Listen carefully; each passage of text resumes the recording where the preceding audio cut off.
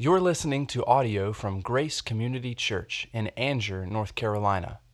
More information about Grace Community Church can be found at graceccnc.org. So thankful that you chose to be here this morning to worship with us. My name is Brad. I'm the teaching elder here. Love to get to know you a little better, so please seek me out afterwards, and I'd love to at least know who you are. I am at the stage of life where I'm almost at the stage of life where I'm hiding my Easter eggs, my own Easter eggs. So I'll see you again next week for the first time if you decide to come back. Just kidding. Just kidding. Well, I have a question for you. Do you like mazes? I'm talking about all kinds of mazes, puzzles, corn mazes, the fun house mirror or the fun mirror house at carnivals or the state fair. I think I've been in a house of mirrors one time, and if I'm not mistaken, I stayed fairly close to the front. I'm not getting back in there and, finding myself trying to get out of a maze like that. I'm not crazy about going in blindly and not knowing how I'm going to get out. A lot of people treat life like a fun house of mirrors. They assume they're smarter than those who have gone before, and they are convinced that they can figure life out, especially in league with those of a similar age and a similar way of looking at the world. But if we don't know history, we have no proper way of evaluating the world as it is, and we surely don't know where we're going. I have bad news for you, but you already suspect this if you don't know it outright. AI is not going to save us from ourselves. It's just not. Way back in the 5th century, for the second time in like 3 minutes, I'm going to quote St. Augustine, who said, "Those who lack the Christian understanding of history are doomed to wander in a circuitous maze, finding neither entrance nor exit." Now, if you know very little about history and you care less than you know, then you could be feeling rather discouraged or frustrated or even angry about now. May I encourage you to hang in there and receive today's text, receive the intent of today's text, which is no matter how bad the world gets or how difficult our personal lives become, God wins. And that's exceedingly good news. I'm going to talk about how the world is divided into two groups of people over and over, but here's another division of people into two groups of people. Those who have seen Hamilton and those who are sick of hearing about seeing Hamilton. But I kept thinking all week long, there's a scene in Hamilton at the end of the war, and Jefferson and Hamilton and Washington are all there, and they're saying, "We won, we won, we won." And that's what it's going to be like in heaven when the last judgment comes. And no matter what life is like now, it's going to be that way. While the word for Daniel and the believers in Babylon was encouraging, we understand so much more than Daniel did after the incarnation, life, crucifixion, burial, resurrection of Jesus Christ. And even Daniel understood. As we go along in his prophecy, we will see how important this Old Testament book of Daniel is for believers. In case you missed last Sunday, we began our study of Daniel's disturbing and fantastical visions that were chronicled in the 6th century BC. We have just after Christmas here moved into the second half of the book of Daniel. Did the first half before Christmas, but now we're into the prophetic section. Chapter 7 was written somewhere around 550 BC. Last week in Daniel 7, 1 through 8, we observed Daniel's vision of the 4 beasts which represented 4 empires: Babylon, Medo-Persia, Greece, in Rome, although there's a little debate about that last beast, and we're going to talk about that today and next Sunday. There's going to be a bit more detail on the four beasts in today's text, and then much more detail, especially about one of those beasts, in next week's text. This morning, our text is Daniel 7, 9 through 14, but I'm going to read verses 1 through 8 just to provide context and remind us where we are in this story. You can remain seated for this first portion of the reading. Daniel 7:1. In the first year of Belshazzar, king of Babylon, Daniel saw a dream and visions of his head as he lay in his bed. Then he wrote down the dream and told the sum of the matter. Daniel declared, I saw in my vision by night, and behold, the four winds of the heavens were stirring up the great sea. And four great beasts came up out of the sea. We're going to see next week, it's out of the earth. It's the same. He's just talking about the chaotic sea in this chaotic scene, different from one another. The first was like a lion and had eagle's wings. Then as I looked, its wings were plucked off, and it was lifted up from the ground and made to stand on 2 feet like a man, and the mind of a man was given to it. And behold, another beast, a second one, like a bear, was raised up on one side. It had 3 ribs in its mouth between its teeth, and it was told, arise, devour much flesh. After this, I looked, and behold, another like a leopard with wings of a bird on its back. And the beast had 4 heads, and dominion was given to it. After this, I saw in the night visions, and behold, a 4th beast, terrifying and dreadful and exceedingly strong. It had great iron teeth. It devoured and broke in pieces and stamped what was left with its feet. It was different from all the other beasts that considered the horns, that were before it and had 10 horns. I better go back to this reading.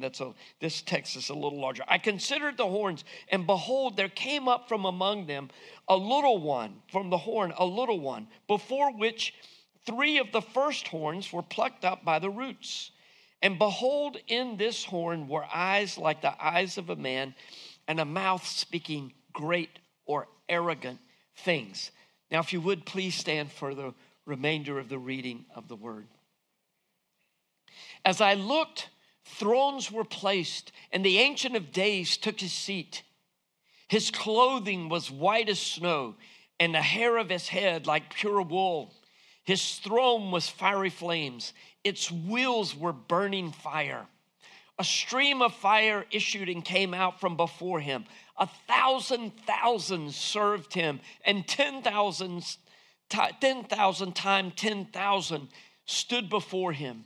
The court sat in judgment, and the books were opened. I looked then because of the sound of the great words that the horn was speaking. And as I looked, the beast was killed, and its body destroyed and given over to be burned with fire. As for the rest of the beast, their dominion was taken away, but their lives were prolonged for a season and a time.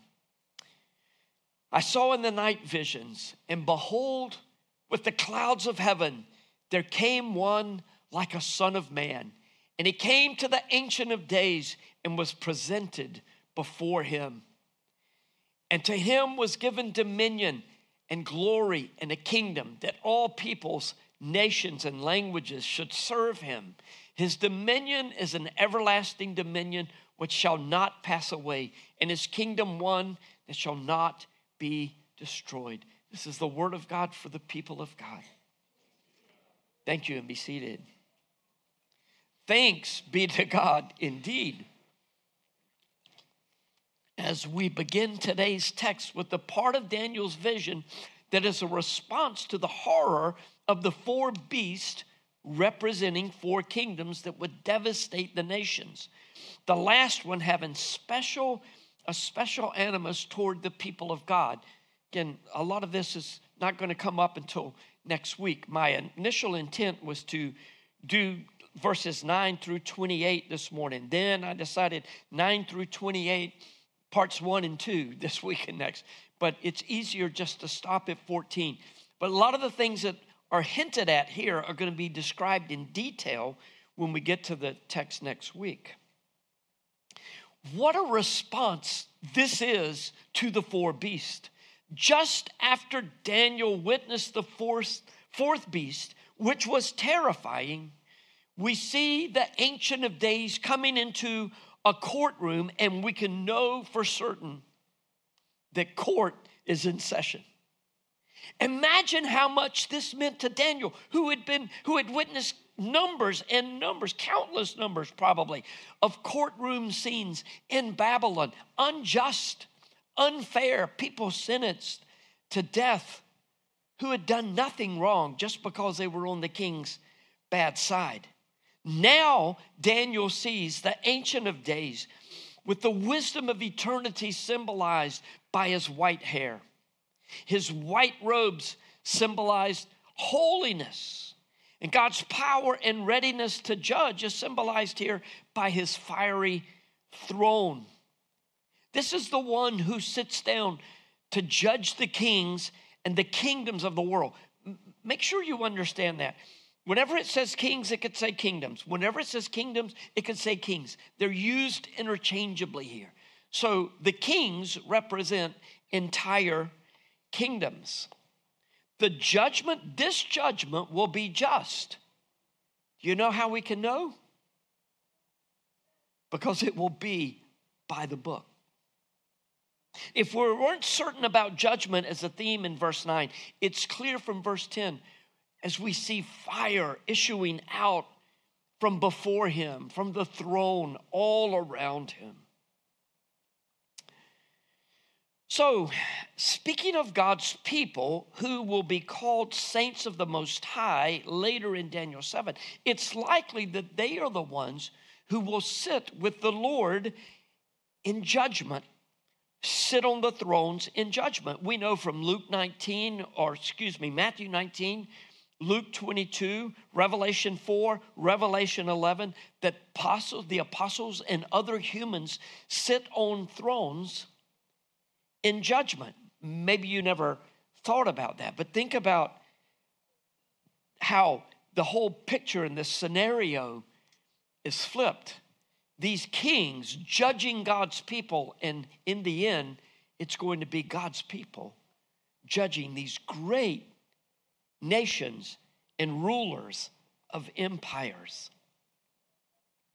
1,000 thousands will serve the Ancient of Days, and 10,000 times 10,000 will stand before him. And these are most likely angels. Angels, we never see angels in Scripture sitting down.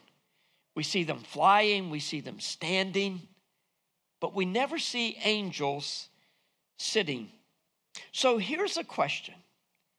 Do you think the 1,000 thousands and the 10,000 times 10,000 represent an exact number in each of those cases? Or are they symbolic? In Revelation 19, we're going to see all 24 elders, or see the 24 elders on the thrones, and countless multitudes of angels and believers worshiping the Lord with all their hearts together. Or should I say, with all our hearts together. In verse 11, Daniel's vision reverts to the fourth beast and the little horn, who speaks arrogant words, even as he stands before the eternal Ancient of Days for judgment. That's amazing, isn't it? This little horn, this one that is represented by this little horn, knows the power and authority of God, and still he's spewing out hate and vitriol toward the Lord. We're going to learn more about this individual next week, but for now, we see that its mouth is stopped and it's killed. The other beast lived for a time, verse 11 tells us, but the defiant one is killed. His vision after verse 10 reverts back in verse 11 to the fourth beast and the little horn who is speaking these arrogant words. So what does it mean that this one was killed but the others lived? So verse 11, I think I'm behind on the slides back there, whoever's back there. Is that David? I'm behind on a slide. If you would put that up, because this is important just before we go into this. What does it mean that this one was killed, but the other ones lived? There are two primary interpretations, although who knows how many variations there are of these interpretations. I'm going to give a brief explanation here, and then next week we will cover this in more detail as we get to verses 15 to 28. These positions come from an amillennial view of Scripture and a dispensational premillennial view of Scripture. If you have no idea what I'm talking about, out on the table by the offering boxes just outside of the sanctuary on the left, there are some sheets that give all four positions, all four millennial positions: postmillennial, historical premillennial, dispensational premillennial, and amillennial. Amillennial essentially means, there ain't going to be no millennium.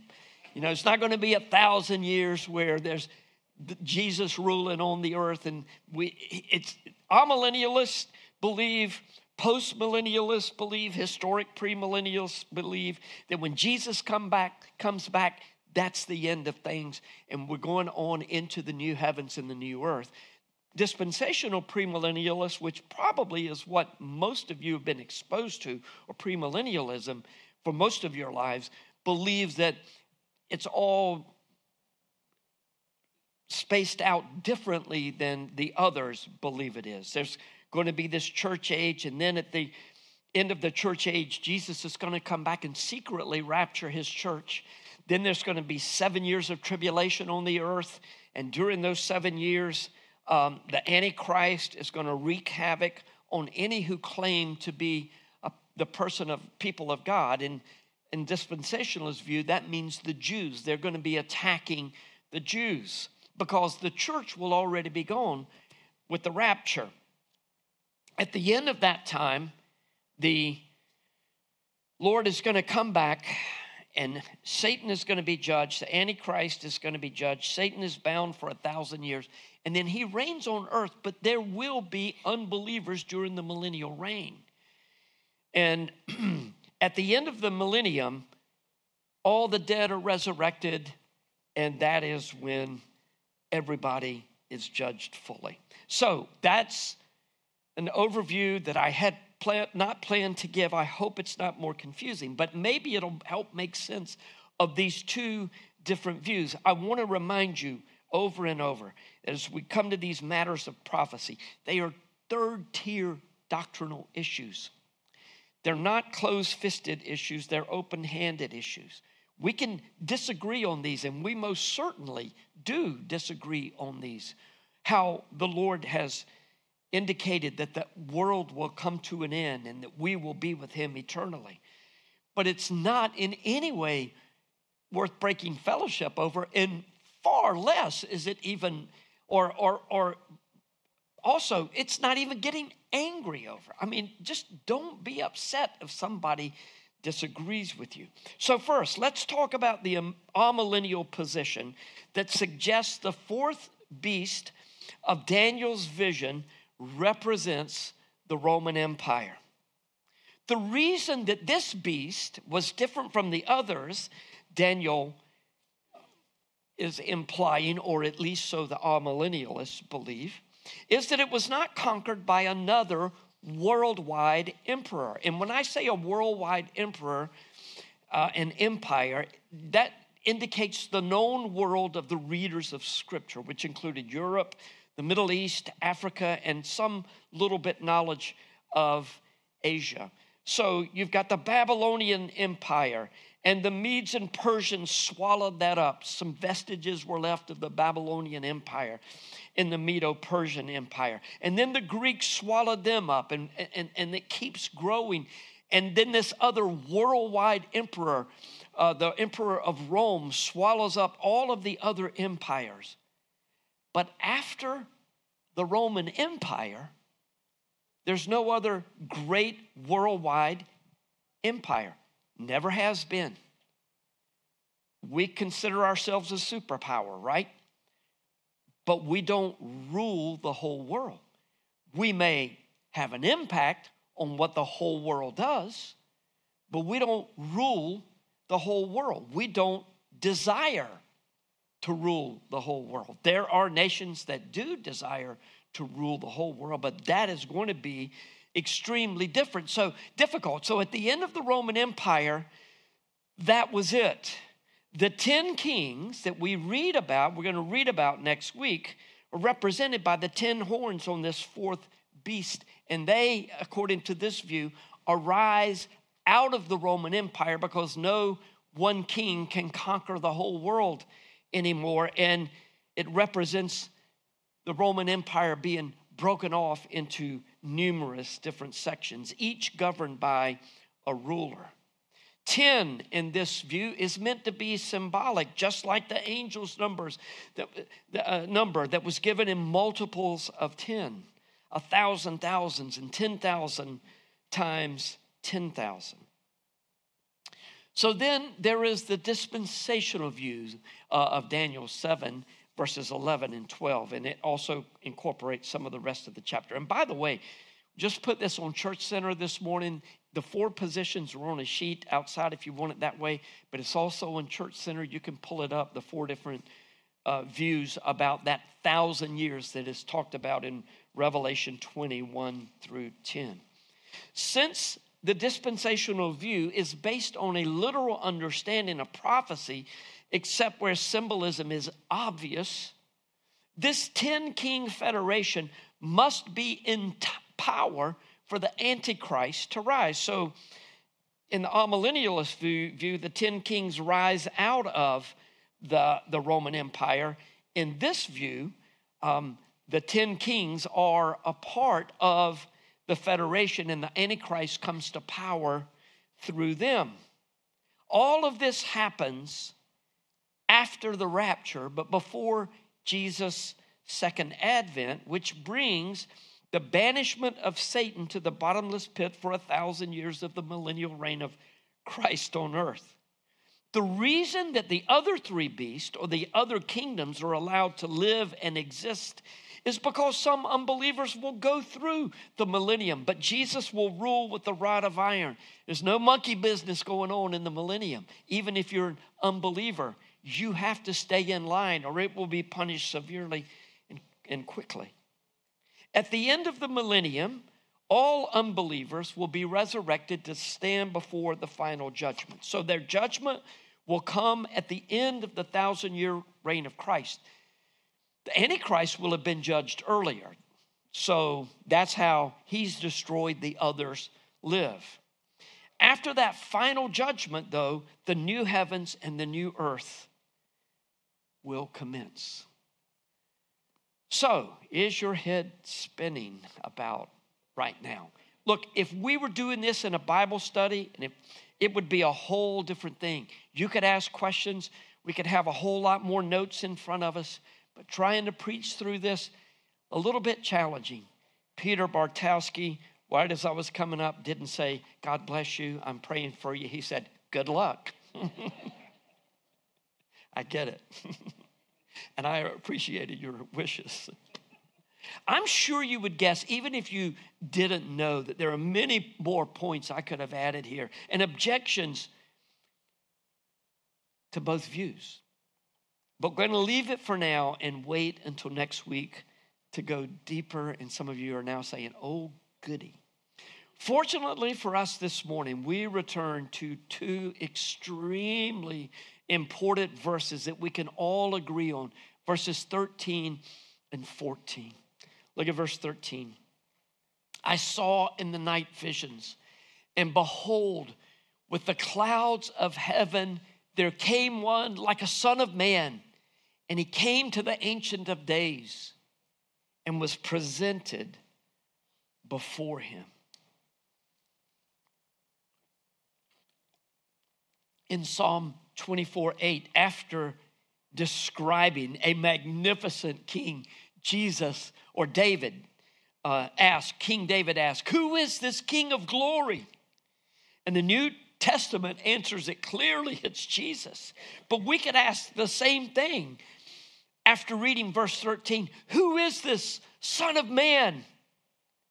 While the New Testament leaves no doubt that this one is Jesus, let's first derive what we can from Daniel, as Daniel is looking forward to the Messiah.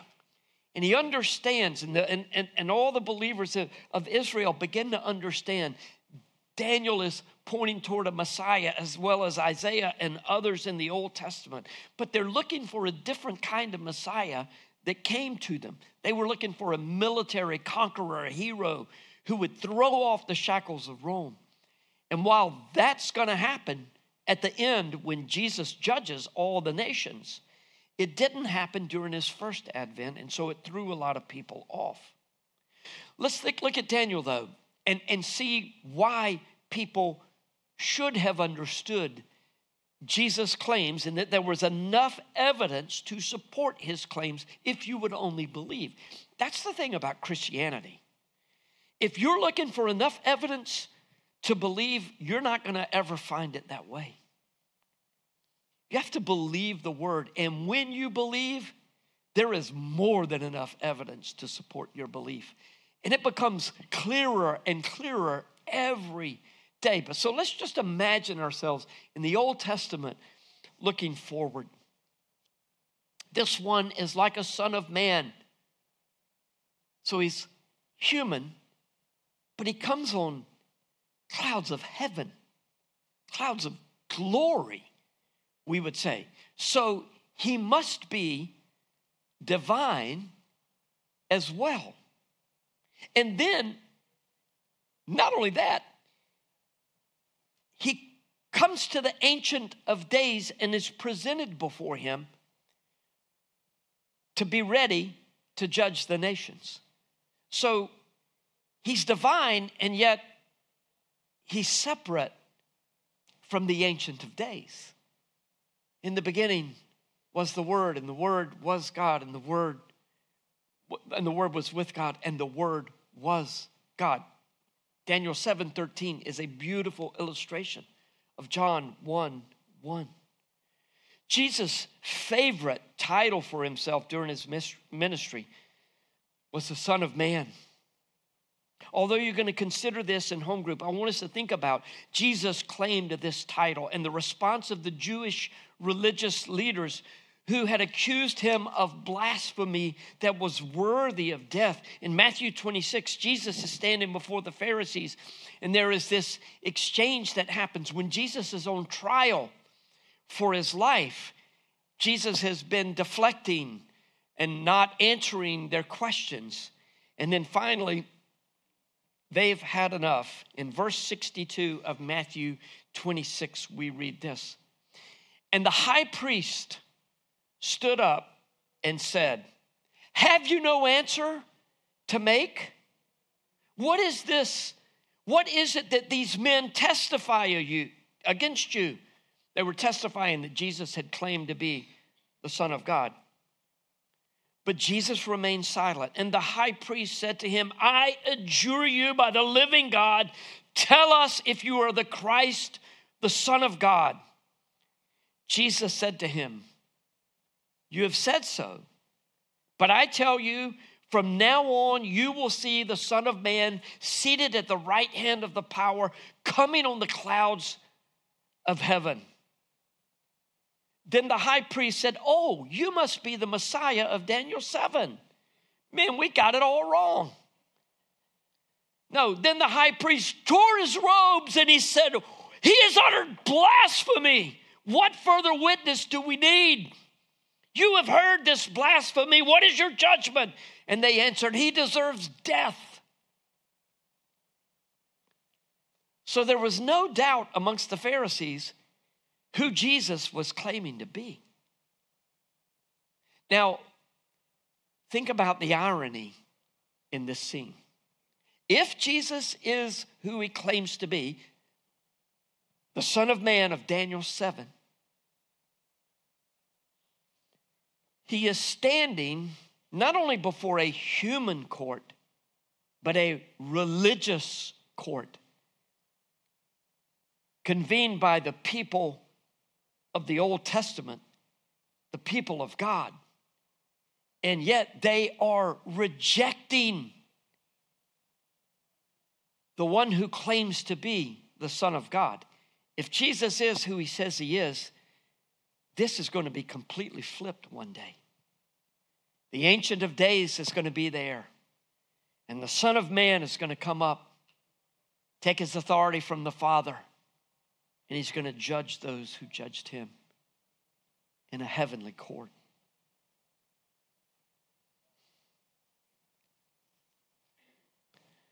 There'll be no better than the beast of Daniel 7.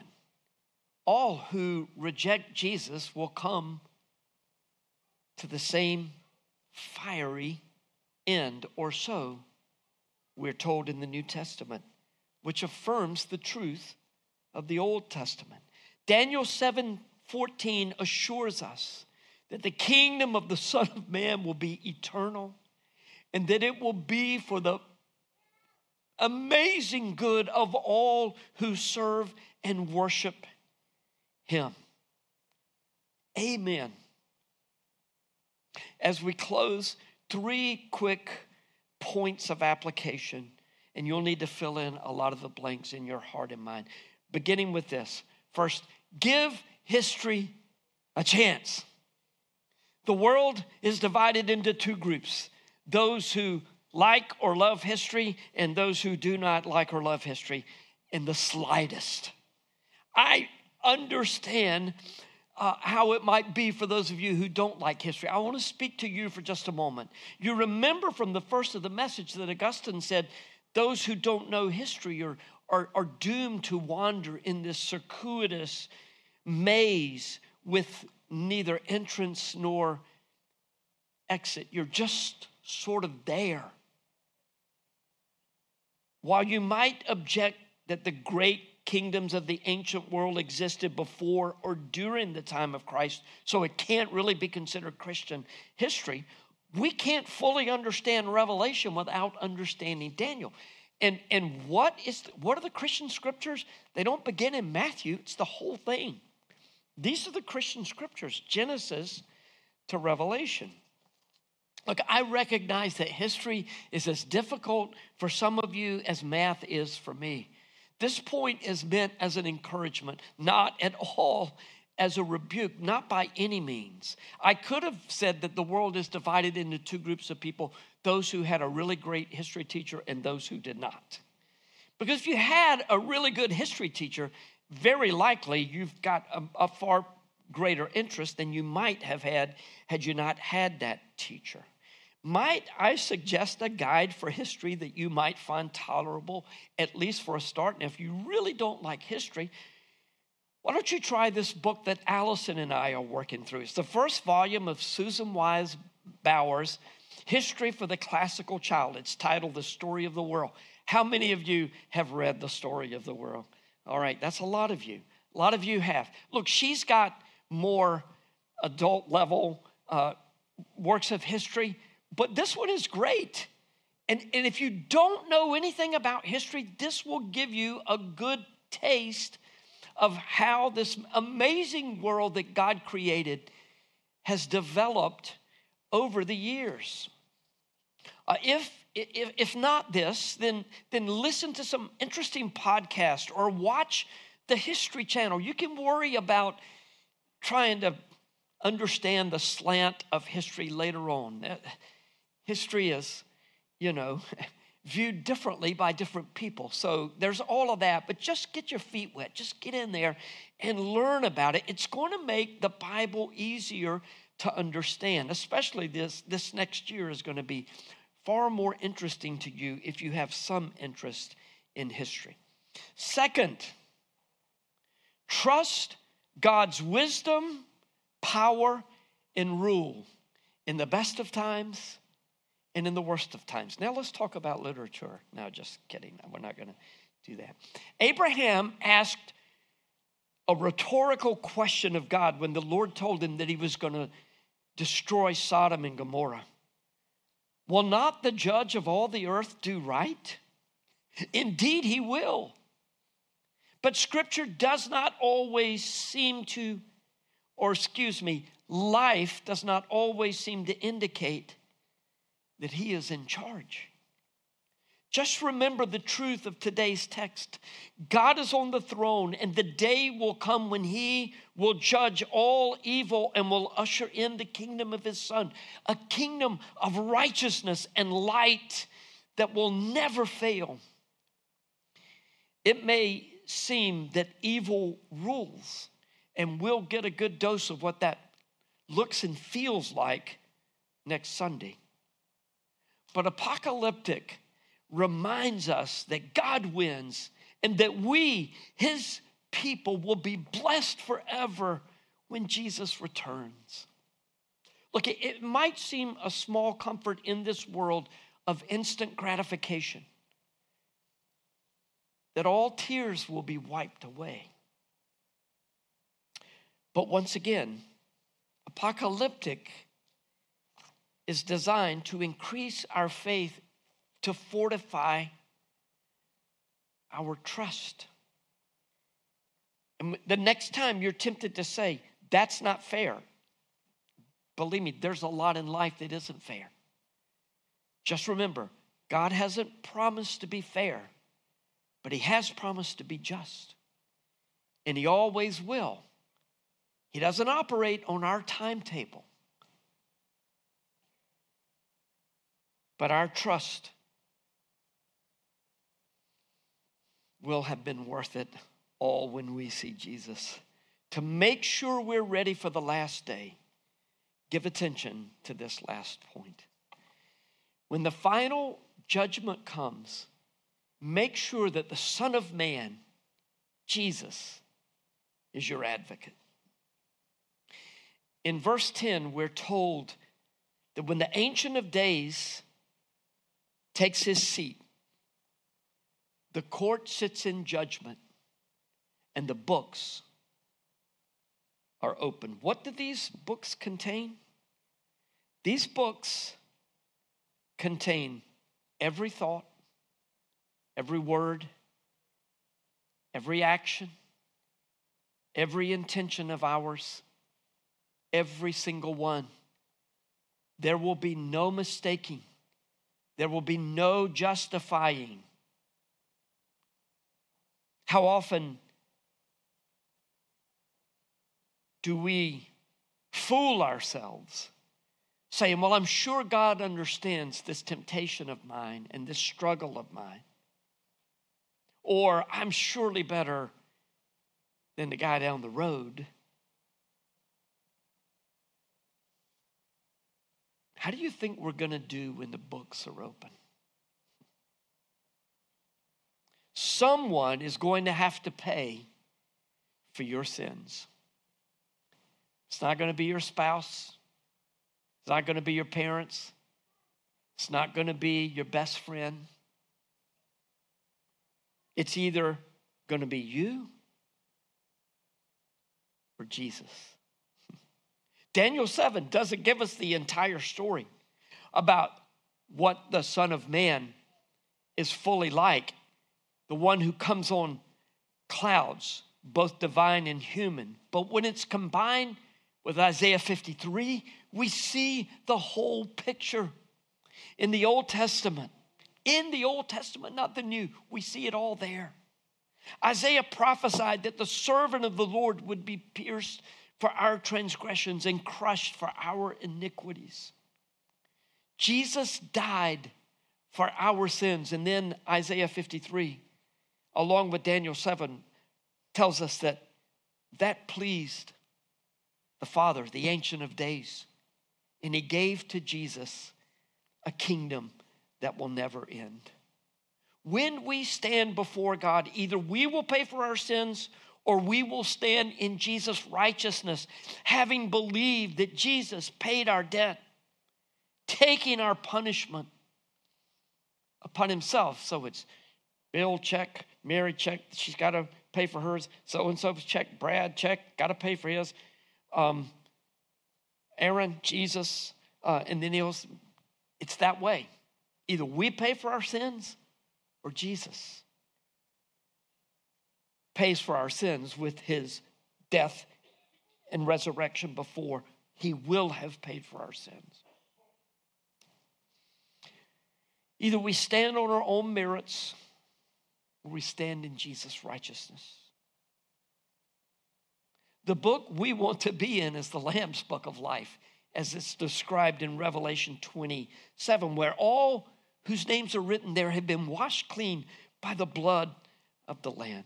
So are you hoping that you're good enough that when you stand there, you look over there and say, I'm surely not as bad as the Babylonians. Surely you don't think of me as a Persian or a Roman who devastated people. No, either we stand there in our own righteousness or on our own merits or in Jesus. And I'm going with Jesus. I bet you are too. Let's pray.